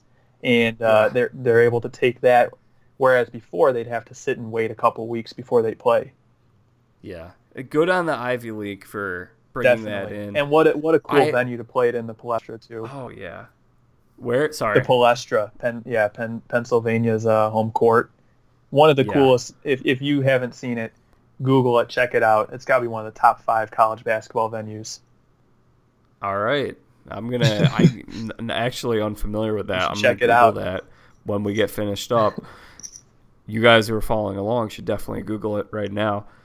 Make sure I sound dumb, but make sure you're. Still I always listening like to watching. this too. I always like watching the Ivy League schools in the first round. They play an interesting brand of basketball. They shoot the ball pretty well. They control possession. They have good ball movement. And some of these Ivy League schools have done pretty well over the past few years. You look at Harvard, Yale, I believe. Did they beat Baylor? Yale? Yeah, as a 12 seed, I think that was 2 years back, 3 years back. Yeah, and then they played. They gave Duke a little bit of an interesting first half. They did. Duke pulled away towards late in the game, and then you also could look at last year with Princeton. They played Notre Dame down to the wire, and they almost won that game too. That was another great game. Yeah. So the Ivy League is. I mean, it's fun because you see these guys who are super smart and they play really, really smart. Yeah, and that could be, if they're able to control this pace a little bit, that could slow down Kansas. So, yeah, I think that'll be an interesting game. I'm gonna say you can put me on record saying that'll be interesting. I'm not.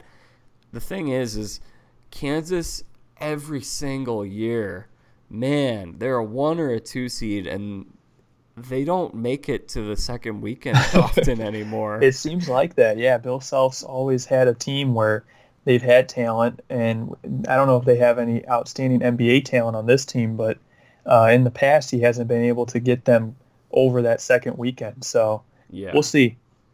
Yeah, they definitely will get to the second weekend. Sometimes they don't, but yeah, they normally will get to the second weekend and then they don't get past it. Right. I need to correct myself. Right. Moving along, we have an 8-9 matchup, which this is the 8 seed Seton Hall, and the 9 seed NC State. Could this be another problematic 1 versus an 8-9, or not really? I do believe it could. And I really like Seton Hall. I don't think that they're an 8 seed this year. I think they should be higher. They've got a number of great players, and they played really well in the Big East. Most notably, Angel Delgado. He's averaging a double-double, 13 and 11 this year. Kadeem Carrington is another guy who can score in bunches. And then NC State, you got to look at them too. And they had big wins this year, knocking off North Carolina, Duke, Clemson, and Arizona. So some big wins there from the Wolfpack. And we talked a little bit about it the last time we got on this, and it's interesting how North Carolina State has been able to play better this year, or at least they've had more success without Dennis Smith Jr. Yeah. Which is very strange. And Washington was the same way without Fultz this year. I think they just missed the tournament, if you ask me. So it's interesting to see a couple of those teams get better almost when you take a superstar off. All right, so I don't have any further comments on that. We'll keep it going. We got 5 Clemson against 12 New Mexico State. I think this is everyone loves the 5-12 matchups. New Mexico State is a recognizable tournament team. Could this be interesting? This could be an upset right here. I believe it could. Clemson is a team. They were really solid in the ACC play. They've got a number of great players too. Gabe DeVoe, Dante Grantham. He's a very good player. But New Mexico State, they were one of the mid majors who was able to ride the wave this season and finish out on top 28-5. And I actually think that they're probably the best mid-major team that won their conference this year.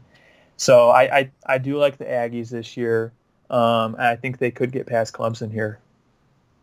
I could definitely see it.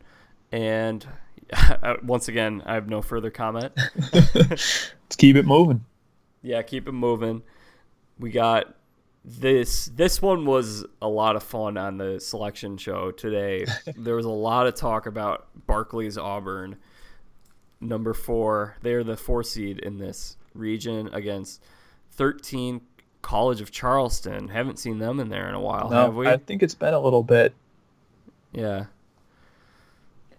Yeah, I do like this one. I think Auburn, I haven't been high on them all season. I think they're a little overrated, and they got smacked by Alabama in that SEC tournament.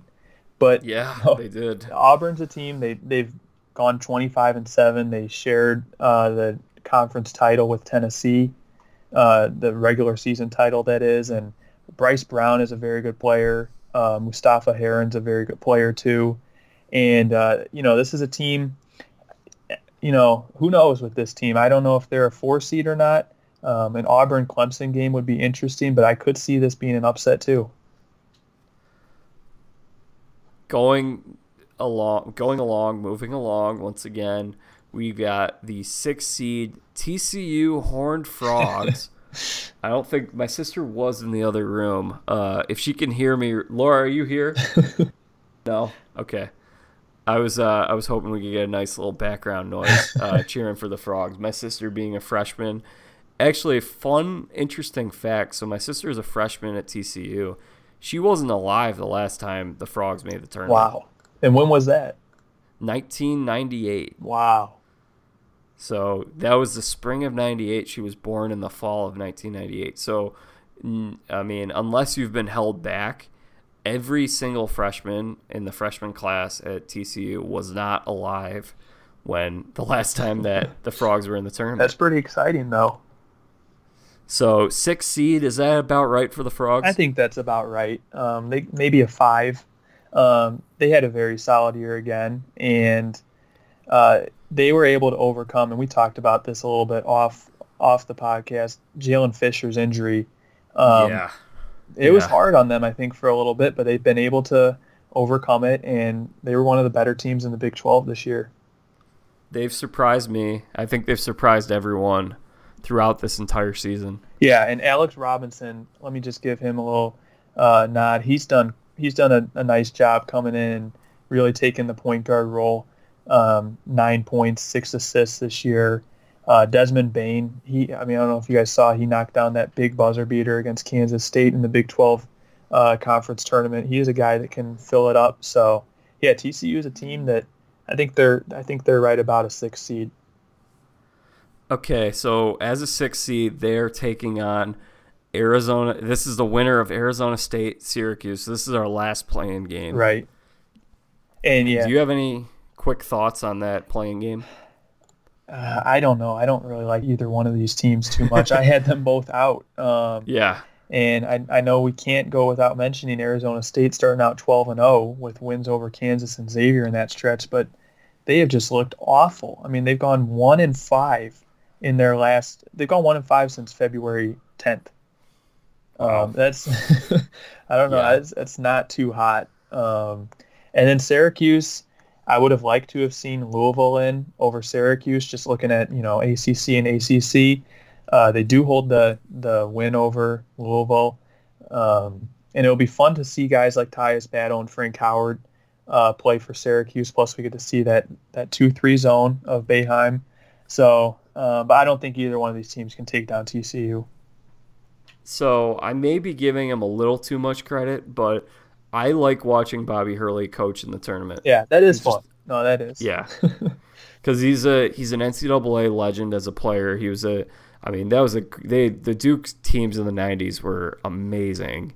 And, it was him, Leitner, and Grant Hill. He was always the gritty point guard. I think he actually was pretty good in the NBA before he got in a car accident. Right, he had that crazy car accident. Yeah, and he was on that team, the college all-stars that beat the Dream Team. That's right, And yeah. So, there's a great history of him as a player. So to see, I think it's a lot of fun seeing a lot of these former players, Chris Mullen, Patrick Ewing. Granted, those teams are not in the tournament, but it's fun watching them. I like Hurley a lot as a coach. Boeheim is obviously, we know a lot about Boeheim being a great coach. He's a legend. So I think that should be, for a playing game, I think that should be pretty fun, just with the coaches. I think it will, yeah. I don't know if it'll have too much of an impact on the rest of the bracket, but yeah, that should be fun. Yeah. Is that the most exciting, or no, is the other 11 seed the most exciting? I like playing the game? other 11 seed a little bit better, St. Yeah. Bonnie's and UCLA. Bonnie's, yeah. But this one will be fun too, especially with Arizona having such a good start to the year earlier and then just falling right now. Yeah. So you're seeing TCU. Are you predicting right now TCU winning its first NCAA tournament game since? I'm gonna look that up. Or is that what you're? Or is that what you're I forecasting? think so. I think it'll be their first in a while. So their first. Let's see. They've made it to the round of. Okay, they've had a little bit of success. The last time they won and made it to the round of 32 was 1987. Wow. It's a long time ago. Yeah. So that was before either of us were alive. Yeah, well before. So, yeah, I think they'll do it. So then we have the 3 seed Michigan State going up against 14 Bucknell. Is Michigan State at this point a lock to just go to the Sweet 16 with playing in Detroit? I don't know if they're a lock necessarily. I think that they will get past TCU, and they could do some damage in this bracket. But I don't know. I've been a little weary of them recently, just with their play against teams that are able to control the pace. So I'm not. I don't know if I call them a lock, but I think that they're pretty likely. Looking ahead, this is looking ahead, but we're near the end of this bracket. have the potential, if we go chalk, we could get a 2-3 Izzo versus Coach K Sweet 16 matchup. Yeah, this bracket, I don't know how this happened, but Kansas, Duke, and Michigan State. I mean, that's three big time college programs. Plus, you got Syracuse as the 11. Yeah.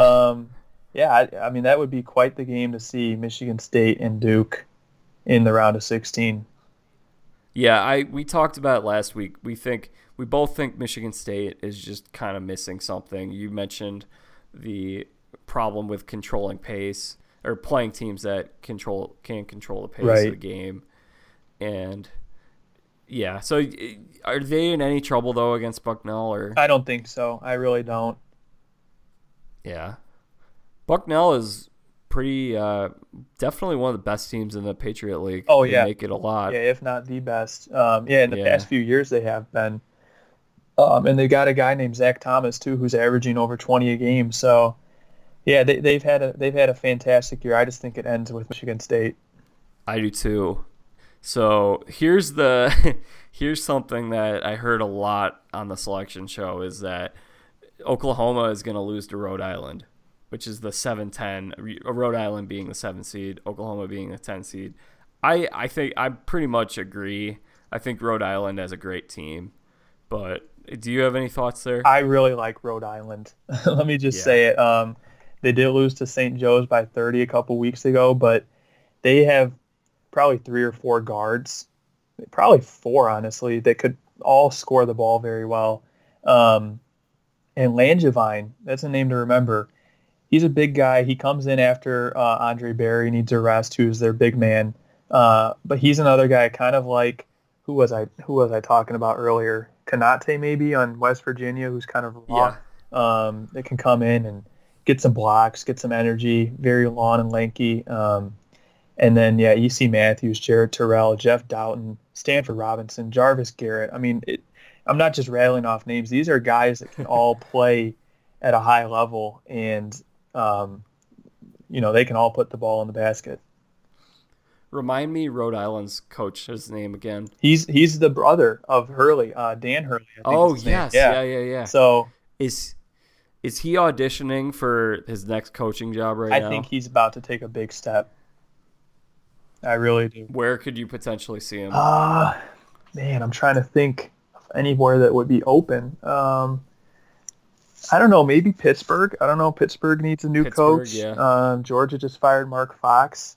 I don't know if I'd go from, I don't know, Georgia's a solid school, but it would be fun to stay at Rhode Island. But a lot of these guys are about to leave. I think E.C. Matthews is a senior.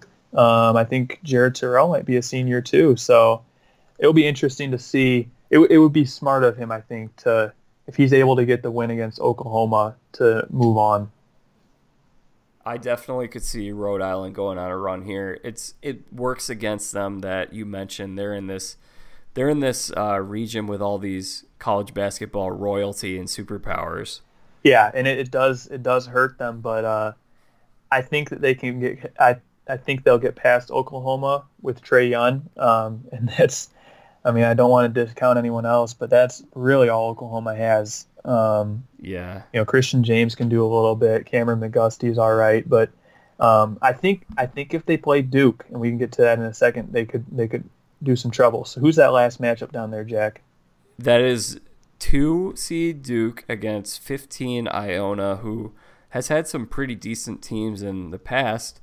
They haven't really they haven't made their mark in the tournament quite yet, have they? No, not significantly. They were last year. I think there are people who they were kind of trendy pick as maybe a 13 or a 14 That seed. sounds about right. And I think they got ran off the court. Yeah. But they have a good program for a mid-major. I think Duke is pretty safe here. Considering what Duke has, they've gone out early the last couple years. It's really hard for me to envision them going out early 3 straight years. I think they're going to go out. I think they're going to go really deep. However, Rhode Island could be a potential wrinkle. They could be the stumbling block, yeah. And I agree with you. I think Duke ends up making it pretty far, but I might have to pick Rhode Island just because I like them so much, and I do really think that they could match up against Duke.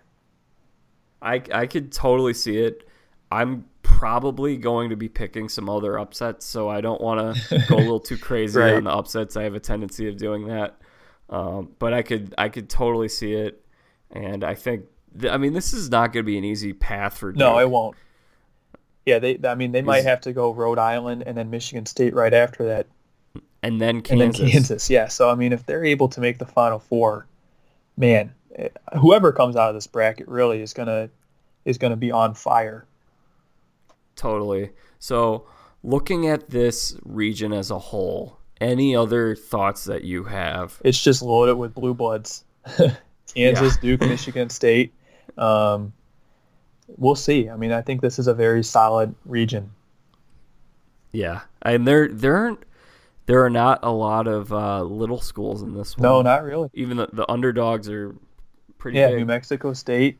They're starting to establish themselves here, and yeah, you said Bucknell. They're another school that started to establish themselves. So Okay, Evan, I think it's time we get to our Final Four let's picks. do it. All right, so we won't just rattle them off. All right, so we'll both give our picks. Let's say South. Who do you have in the South? Man, this is so tough. I know. Really tough.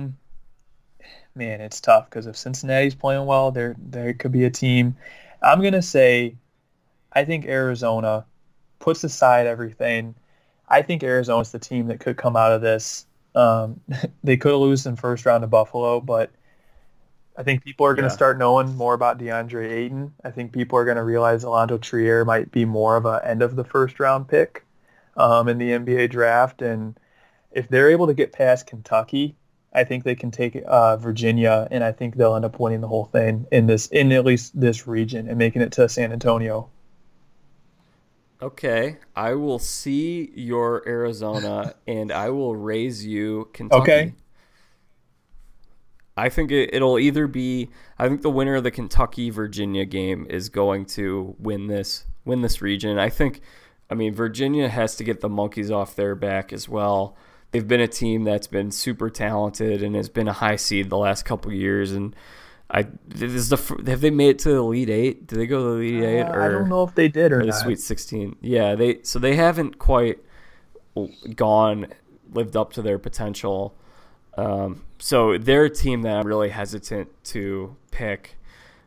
I like Kentucky because they're clicking at the right time. It's Calipari, and if you think about some of these years, like last year they went to the Elite Eight, I believe, and were they a 3 seed or 3 or 4 maybe? Yeah. Yeah, so they weren't the high seed. They had a tough matchup against Wichita State, but they've been a little forgotten, I feel like. Another year, if you look at the year that were they an 8 seed in 2014? Yeah, when they took down Wichita. Yeah, and did they go to the championship game that year? I think they did. Played UConn? I think that's right. Yeah, that sounds. Yeah, so it's weird with Kentucky because it seems like when they're seated lower, they sometimes outperform themselves than when they're the high seed. I agree. Yeah, and I think as a 5 right now, Coach Cal is locked in, and he thinks that he's got a team. And earlier in the season, they were a top 10 team in the nation, which means they would have been a 1, 2, maybe a 3 seed. So, yeah, if he's got a very young squad, but a lot of NBA talent here, and this could be. Yeah, I think Kentucky Arizona will be a great game, and Kentucky Virginia, if it gets to that, could be a great game. I see it. I think Kentucky Arizona would be a great game. Yeah, I'm with you, Evan. I think it's gonna be super interesting to watch. I think my prediction is I like Cincinnati a lot. I don't see them coming out of I think I could see Nevada beating them. I feel like they're gonna have some trouble with some of those underdogs on the other side of the Yeah, region. and there's a lot over there too. So, yeah. So yeah, I like Kentucky. I think it's hard to quantify why they have done better in a lot of years when they're lower seeds than when they're higher seeds. My estimation would be that Coach Cal is able to use that really as motivation for his guys. Definitely. And I think he's got a team this year that he'll be able to stir that up. Yeah. So, all right, let's go down to the West, Evan. Who is your Final Four team coming out of the West? So out of the West, I think I know where who you're do you going. think? North Carolina. You got it. I have to go with North Carolina, and I really actually do believe that they'll be able to cruise through that bottom portion of the bracket and get to the Elite Eight. And I do think we could see a Gonzaga North Carolina game to get into the Final Four. I think North Carolina would have a little bit more than Gonzaga, and I like them going to the Final Four. I agree with you, but for the sake of discussion, I'll go Gonzaga. All I think my argument would be that it's super hard to beat the same team in a championship game 2 years in a row. Yeah. Now, granted, this is not a championship game, but yeah, it's the even, West Regional Championship, if that means anything. Yeah. But yeah, still. And I mean, let's just think about some recent title games. So the Warriors were not able to beat the Cavs 2 years in a row. Alabama was not able to beat Clemson 2 years in a row. Another one, maybe just as a good college basketball example, Wisconsin lost to Kentucky. I'm pretty sure, right? Didn't they lose to Kentucky one year and then the next year they were able Kentucky? To take them down, yeah. Yeah, so I mean, it's really tough. You think about law of averages. I mean, college basketball is just always super random because of the rosters changing every single year. But I could see Gonzaga winning this, so I'll go with Gonzaga. I think another team though that could be a dark horse is Houston. Okay, yeah. They're hot at the right time. Yeah. And yeah, I think they could get past Michigan if they get to that position. So we'll see. All right. So going over to the East region, Evan, who do you have? So in the East, oh man, there's two teams that I really like, and that's Villanova and Texas Tech. Now Villanova, if they were to play a West Virginia or Wichita State, that could be tough. Texas Tech is a team we kind of grazed over them quickly. Keenan Evans is a fantastic player. He's been a little hurt recently though, but stepping up for them aside from him is Jarrett Culver, who's a freshman, Zaire Smith, another freshman, and they finally got Zach Smith back too. So Texas Tech, I really do like them. I want to cheer for them. Chris Beard just received an extension. He's done a fantastic job with that program. But I think I got to go Villanova here and Jalen Brunson. They've just been probably the most consistent team aside from maybe Virginia this year. And I think Villanova comes out of this one. I think Villanova is, would you say, the most talented team in college basketball? I don't know if they're the most talented. I think that they're the best. I do think that they're probably the best. Virginia, okay. Most complete. Yeah, maybe. I'll give you that. Yeah. All right. I agree on that. However, I have a different team, and you could probably guess by the way I've been talking about them. I'm going to go with Purdue. Okay. I like Purdue a lot. I'm really high on them. Part of it is a team like Purdue, where they haven't had a season like this in a really long time, that can work against you, but it also could be these kids could really look at it as, hey, this is our chance to etch our names in the stone and make history here. And I could totally see, I just envision Purdue in the Final Four as one of the last four teams this year. They've had a very good year. They could be right there. It's been a monumental season, I would say. It has. One of their best, if not their best, in recent memory. Yeah, and how good were the Robbie Hummel teams? I mean, were they even this good? I don't know if they were even this good. I mean, he's a good player. They had E'Twaun Moore back in the day too, so good color guy too, analyst. Yeah. E'Twaun Moore, yeah, that guy was good. Jawan Johnson. Jawan Johnson, yep. Yeah. I like this team a lot, though. I think they're going to make the most of this opportunity. It may be a tough path, but I could also see Texas Tech going out early, which could help things for them. Yeah. In a potential upset. Could be. So I like Purdue a lot. but we'll see if they Purdue or if they Purdue. All right, so the Midwest bracket, you want to hit that one? Yeah, last lastly. one. Yeah, so You want me to go first? if you want to, or I can go first. Doesn't matter. Okay, I'll go Duke. Okay. I like Duke. I'm not sure what to make out of the North Carolina game. That was just a weird game with North Carolina, as those rivalry games always are. North Carolina tried to lose that game. I think it's hard for me, and it's hard for me to picture Duke once again going out so early with Coach K. They're a team that historically either goes out really early or pushes it really, really deep. And I think this year with Grayson Allen as a senior, I love the way Bagley's been playing this whole year. I mean, we'll see what happens, but I will go Duke. I'm gonna agree with you too. I think Duke is the team in this bracket that gets it done. Michigan State will be a tough test if they have to play them, but I think that they're better, at least maybe better prepared for tournament play than Michigan State and Kansas right now. And I think that's going to help them having Coach K, and like you said, they've got a number of Bagley and Wendell Carter and Trayvon Duval when he can hit a shot. They've got a good squad. Grayson Allen, of course, too. I think they're going to go, and that would make a very interesting game. Duke Purdue for you and Duke Villanova for me in that Final Four matchup. Hey, and the prospect of a North Carolina Duke championship. That would be awesome. Who doesn't want it? Always round 4. Whenever we look ahead at potential games like that, it seems like it will never actually happen. Like I feel like every time that the Steelers and the Eagles are both good, we're always like Pennsylvania Super Bowl, right. And it's always one of the teams gets there and the other doesn't. So I mean it's just the odds of that happening are pretty unlikely, but they could be the two best teams. They could. We'll see. It should be fun. So Evan, just give me one word winner pick. Who wins it?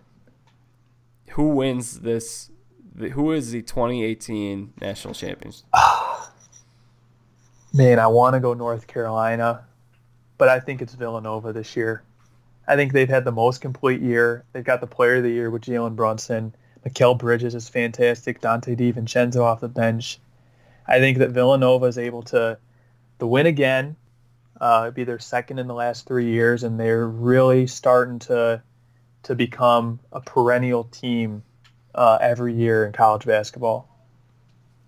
I could totally see it. Are you going with the rematch, Villanova, North Carolina? I guess I would be. Yeah, I think I would have North Carolina beating Arizona and Villanova beating Duke. So yeah, I guess that's what it would come to be. Okay. How about you? All right, I could see it. All right, let me just run through my teams real quick. So I had Kentucky, Gonzaga, Purdue, and Duke. I'm going Duke. I mean, hey, the one thing that works in Duke's favor is the one year that I picked them, they won. Yeah. So there you go. I mean, don't mess with what's broken, or if it ain't broken, don't fix it. But hey, I mean, I think we are going to be very wrong.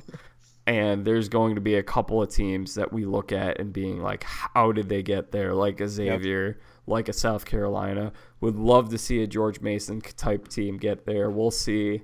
But I think it's going to be a great tournament. It will be fantastic. I think, I like to say this almost every year, but this one is pretty open. I mean, it's wide open for a number of teams. And like we've seen the past couple hours here, just running through the brackets, it's March and anything can happen. And Evan, this is the last thought we'll end on. Your big upset, your biggest upset that you see happening in this tournament. Man, like a team that I think is going to go far? Just one game. One game. Really. I mean, it could be a Rhode Island against Duke. It could be a first round. I think it could be Rhode Island, Duke, Arkansas, Purdue. I don't know if those are necessarily huge upsets. I guess I could see Loyola making it to the Sweet 16, and I know that's maybe not a shock to a lot of people, but I'll count that as my bigger upset. And Nevada over Cincinnati too. I think that could be one. Yeah. Yep, I'm with you on some of those. I think I'm going to put Loyola Chicago in my Sweet 16. The other ones I have potentially. Again, I don't want this to be a hot take thing. Like, oh, I said this, I'm right. I'm not going to brag about any of this. Wright State over Tennessee, Montana over Michigan. I like those two matchups. Yep. And the other one that could be interesting, those are 3-14s. I like, we could see something interesting with Stephen F. Austin. We could, and that one's in Texas, like we were saying. So not really a home game for either team. I guess it is a home game for both, but not an advantage either way. So that should be a fun one. All right, one last question, Evan. Is a 1 seed ever going to lose to a 16 seed? Is it ever going to happen?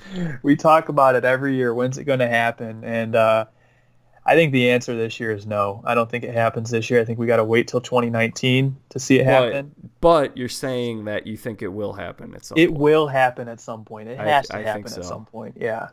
It will. Especially, I think you look at kind of the landscape of college basketball with how good a lot of these mid-major teams are, and then the mid to high majors, everyone just seems to be getting better, and the talent is being more widespread. So I could definitely see it. And the age of analytics and all that too. That's a good point, yeah. So we will see it.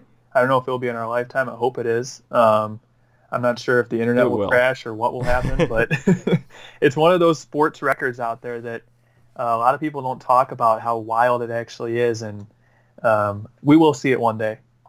All right, Evan, thank you once again. Yeah, Thanks so much for coming on. Yeah, thank you for having me on here and letting me talk college hoops with you. It's been great. We will see. Maybe we'll want to do another one recapping the first weekend or the second weekend. I'm sure there'll be plenty to talk about as this tournament moves along, and you're always welcome back. Well, thank you so much, Jack. I appreciate it. If you had one other sport that you'd like to talk, would it be baseball, NBA? It'd be the NBA, yeah. All right. I'd have to stick with basketball. Okay, so if you guys don't hear from Evan for the rest of the tournament, I mean, hopefully it will happen. He will be back. We'll talk some NBA playoffs. And if you ever want me on one of your MLB ones, I can always talk up the White Sox. Oh yeah, definitely. We'll figure something out. 2020, baby. All right. Well, thanks again, Evan. I'm sure we'll hear from you soon. Yeah, thank you, Jack. So there you guys have it. Evan Myers making the return to the podcast. Man, I think he brought the heat today. He did a great job. I believe this podcast went 2 hours, longer than so that's a little longer than I had expected, but hope this was good entertainment and a fun preview show for you guys. I thought it would be a lot of fun to just talk about the NCAA tournament, try to get a little gauge of what this is going to be. Evan has the most extensive knowledge of the sport of college basketball that I know, and he's done a lot for us, and we are very thankful. So thank you to everyone who tuned in. Hopefully we will be posting another podcast soon. I have talked to Jordan Morandini. He says he is in for a spring training first look podcast. So we'll try to get that to you soon. It could be coming this week or next. If it's not out by then we will be doing an MLB season preview together. Also, for the reality TV fans, look out this week. My sister, Laura Vita, the TCU freshman, could be joining me. We will be talking Bachelor and the controversial ending of The Bachelor. We will maybe do a little bit of a recap of the Celebrity Big Brother season, talk a little bit about that in the finale, and if the potential future of Celebrity Big Brother. And lastly, it's Survivor season, which I know a lot of my friends are very excited to have Survivor on their TVs again. And my sister has been watching for a long, long time. So we'll hopefully have some good coverage for you, some fun talk about reality TV. We'll have plenty coming up on the Press On Sports podcast. If you like this podcast, you can follow along on Podbean. We're on there. Hopefully, we'll be coming to iTunes soon. You can subscribe then. I'll keep you updated. I'll continue to post these onto my personal blog, Viva La Vida. And I'll keep you updated with all the happenings on Twitter as well. My Twitter handle is @Velveeta7. I should also give Evan a chance. His Twitter handle is @Evan_on_Earth96 if you want some good college basketball tweets coming during the tournament. For the rest of you, for now, everyone enjoy the tournament, have some fun with your friends, and we will talk to you soon. Thank you so much for tuning in, and we'll talk to you again soon.